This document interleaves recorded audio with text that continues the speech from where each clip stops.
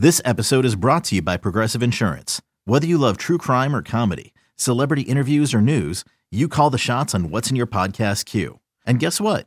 Now you can call them on your auto insurance too with the Name Your Price tool from Progressive. It works just the way it sounds. You tell Progressive how much you want to pay for car insurance, and they'll show you coverage options that fit your budget. Get your quote today at Progressive.com to join the over 28 million drivers who trust Progressive. Progressive Casualty Insurance Company and Affiliates. Price and coverage match limited by state law. Whether the action is at the link or the bank, there's never an off day on Broad Street. It's the biggest news of the day, every day, with takes from someone who's never short on them. It's WIP Daily with Joe Giglio. Welcome on in, WIP Daily. Joe Giglio with you. Appreciate everyone listening, subscribing, following the podcast. What a whirlwind. I mean a whirlwind weekend around the Philadelphia Eagles. Usually you don't have this kind of drama upheaval before, a Week 15 game. This is remarkable stuff as the Eagles get set for a game in Seattle tonight. But the game actually, in a weird way, feels secondary. It's not. It's a really big game in the NFC playoff picture. But it feels secondary after all the craziness over the weekend. From Darius Slay, going in for surgery and obviously going to be out for a little bit here. Certainly tonight he'll be out with arthroscopic knee surgery. And then to all the drama of Sunday where the Eagles make a change at defensive coordinator with Sean Desai out and Matt Patricia in. All right, a lot to get into here. I'll save the Slay stuff for the end, but we got to start with the coordinator stuff because it's pretty remarkable. You go back to the press conference last week after the Eagles lost to the Cowboys, and a lot of it, from Sirianni was about no change to play caller. The people in the building have, we trust the people here, the coaches here. It's not about one person.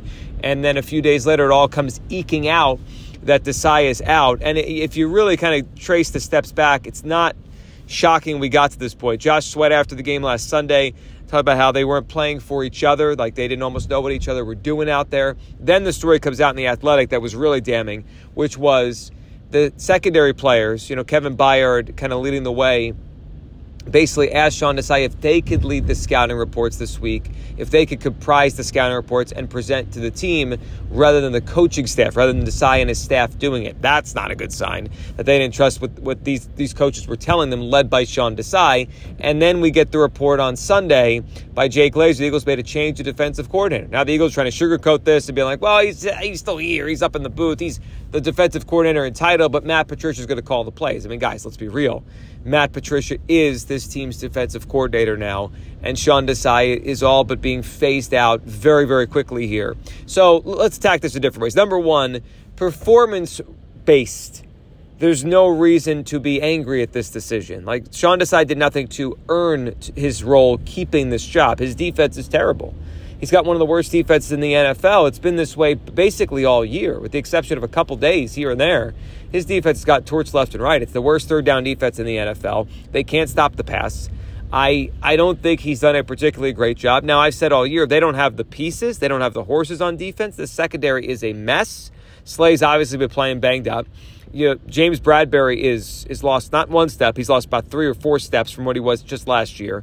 The Byard trade has not worked out the way the Eagles wanted. It reminds me of Golden Tate 2.0. It's just not, he's not the player he used to be, and it's so obvious now watching him snap to snap.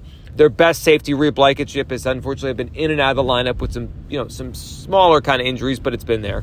Avonte Maddox out since early in the season, though. Good news, they opened his practice window, so he could be on the mend before the end of the season to be back in the lineup. But the secondary is below average. And I would call the linebacking core one of the worst in the NFL. You factor that in with what's been going on with the defensive line, which is they're not getting home. I think, and this, again, it's almost like do you blame Desai or you blame what he was given? They haven't rotated as much this year, and I think you've seen the residue of that the last couple weeks. Like, yeah, it was awesome to win that game against the Chiefs on Monday night, the Super Bowl rematch. But you look at the snap counts, and it's like, why is Reddick and Sweat playing 80% of the snaps in late November? We got a long, the idea is to have a long runway through the middle of February playing football, and I just thought that was a mistake. Now, if Sean decides to trust the youngsters he has, the Nolan Smiths, they lost Eric Barnett, so that they had to move on from that situation. If they don't trust who they have on the defensive line beyond their starters, that's more of a Howie Roseman problem than it is a Sean Desai problem. But certainly that'll be something to key on tonight to see if Patricia does that a little bit differently. But look, I don't think Desai did enough to earn and keep the job. That being said, this is a pretty shocking move. This is not an Eagles kind of move. It does reek of some panic here that the Eagles, after 2 straight losses, are hitting the panic button because they don't have the answers. And, we'll get to who made this decision and where it came from. But I do think part of a reason for doing something like this now is I think it will give Howie Roseman and Jeff Lurie clarity as we go into the offseason. And what I mean by that is, do we need a complete overhaul of the personnel on the defensive side? Or was this, or do we need a minor overhaul, and was the coaching holding what we had back? Or, did what we have on defense, was it really, really bad? I think when you change the equation a little bit, you'll have a stronger answer. If this defense continues to stink and they can't cover anybody with Matt Patricia calling the defensive plays, it's got to be pretty obvious to Howie Roseman and Jeff Lurie they have to invest their full resources in rebuilding this defense in the offseason, specifically the secondary, the linebacking core, and depth on the pass rush. Now, Nolan Smith, as a rookie this year, is getting more time, but another one, right? Get another one. So you have 4 deep on the true pass rush on the outside. So that's going to be part of the clarity of all this is moving forward, or really what do we have? I actually look at this in a sense as a double whammy to try to improve this year's team's chances to go win, but also to figure out what you really need in the offseason on defense. How much was the available talent, the talent that we have here, being held back by the coaching? The other thing that hits you is who it is. It's Matt Patricia, the former Patriot. And, is it a coincidence, the Slay thing? The Slay arthroscopic knee surgery happened the week they give Patricia the play calling? I don't know. I know I'm not the only one who thought it. They didn't get along. I mean, Slay was very outspoken about how much he did not like Matt Patricia when the two of them were in Detroit together. Patricia traded him here to the Eagles. So there's that weird connection there. And then Patricia's career, although he's been the defensive coordinator on champions and he's got rings, how much of that was just Bill Belichick's defense. When he went to Detroit, his team stunk. Now, that may have been just because he's a bad head coach. Doesn't mean he can't be a quality defensive coordinator again. But then he goes back to New England last year, and he's moved to the offensive side of the football because they need his help so badly there, and it was such a mess in New England. So it's been a very kind of bizarre career for Matt Patricia where you're not even sure how much credit or non-credit to give him for certain things. And here's an ironic thing with the Patricia decision here and the fact that he's going to be calling the defensive plays. Now, I know that when he was in Detroit, he was in charge of the defense. I'm aware of that. But you have to go back then. The last time I believe Matt Patricia was a defensive coordinator that called the plays on defense, and that was his role on game day, I believe was Super Bowl 52, when the Eagles rocked Patricia and Nick Foles lit him up. I mean, what a source of irony for this whole thing. Now, it doesn't have to be all bad. Again, this could yield good results for the Eagles, and it could certainly yield better results than what Sean Desai showed. But I do think when you talk about what is going on here, there's a sense of panic. There's a sense of this thing's falling apart. This could work, though. And I will give you an example. On the midday show a couple weeks ago, we had Matt Burke on. Burke, the former Minnesota Vikings at Baltimore Ravens center, really good player, won a championship, a Super Bowl championship with the 2012 Baltimore Ravens. And I was asking him the day he was on with us, I think it was a couple Fridays ago, on the midday show, about teams changing. And, is it too late to change? And basically, my question was, the root of it was, are we at the point of where the Eagles are at as a whole? But I was actually in my head thinking defensively. I didn't say this to him. But just in general, where you are what you are. It's been 13, 14, 15 weeks. Should we still expect something markedly different from this team this year? Or is this who you are? And he brought up the story of his Ravens team in 2012 that fired their offensive coordinator, Cam Cameron, and replaced him with Jim Caldwell. And they went on to win the Super Bowl with Joe Flacco. And Flacco, of course, had one of the great runs in playoff history. Ironic, Flacco's back in our conscious now, winning games for the Cleveland Browns. But if you go back, the irony of that conversation on the midday show just a couple weeks ago, and then what the Eagles just did here, is the Ravens fired Cam Cameron and replaced him with Jim Caldwell, who was the quarterback's coach. So it was a guy underneath, Cameron on the staff, just like Patricia was underneath Desai on the staff. And they replaced him with him at the exact same juncture of the season. So the Ravens in 2012 were 9-4, Eagles 10-3, very similar. And that Ravens team was coming off back-to-back losses. They had just lost to drop to 9-4. The Eagles are coming off of back-to-back losses to go to 10-3. And they made the switch to Jim Caldwell.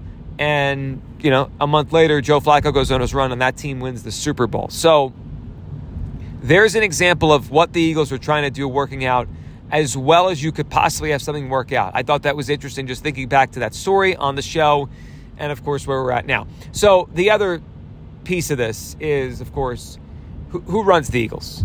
And now the question becomes, was Sirianni lying to everyone? Did he know he was going to do this and just answer the questions in his own unique way just a couple days ago? Or was this one of those things like Mike Groh with Doug Peterson a few years ago?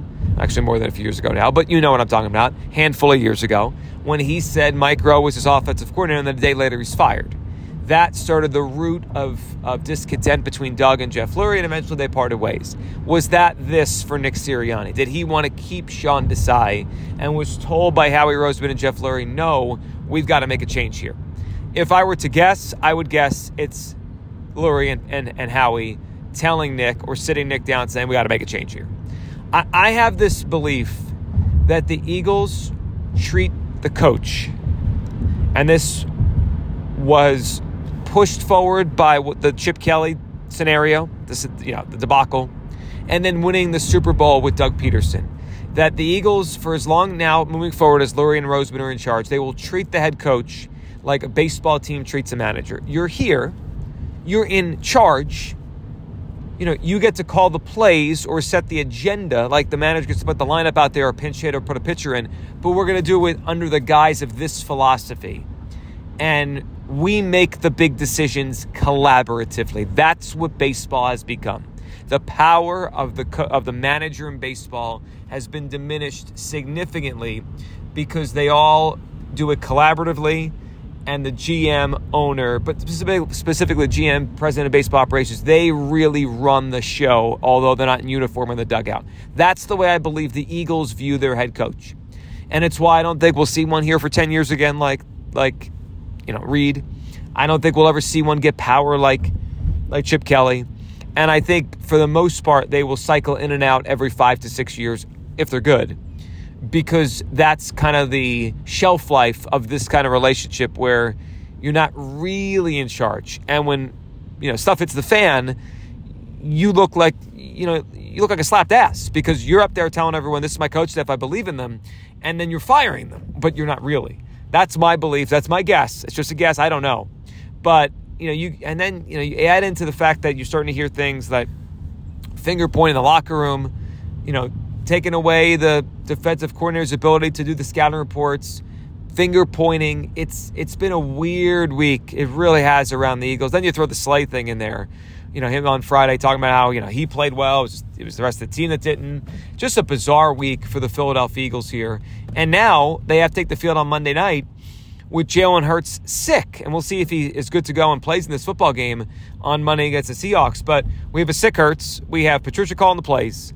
We do have the Eagles in the playoffs due to the Cowboys' loss yesterday, which was obviously very good, and it gives the Eagles a chance to take care of their business and still win this division without a significant sweat. Now, they can make it harder on themselves, but the sweat doesn't have to be significant for the Eagles if they take care of business, moving forward the rest of the season.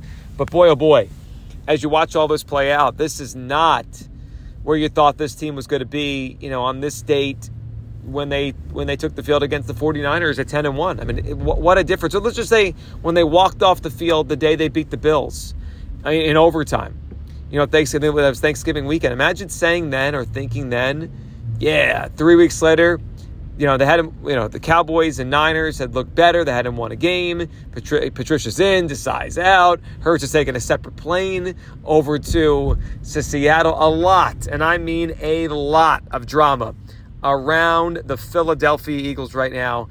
And I don't know. What I do know is this. I don't know, where this goes from here, but I do know this. This does not feel like it's on the steady ground that you want to be at 10-3. It doesn't feel necessary. Now, look, I felt that way with the 2012 Ravens, the Matt Burke team that I just talked about, and they ended up winning the Super Bowl. So things could change. Things could change in a significant way. But this feels like the most rocky the Sirianni experience has been since the Flower speech. It does feel like the most what's going on here is this thing on solid ground in a long time. I don't think Patricia will be worse. Will he be any better? Well, we'll start finding out on Monday night, and it will change.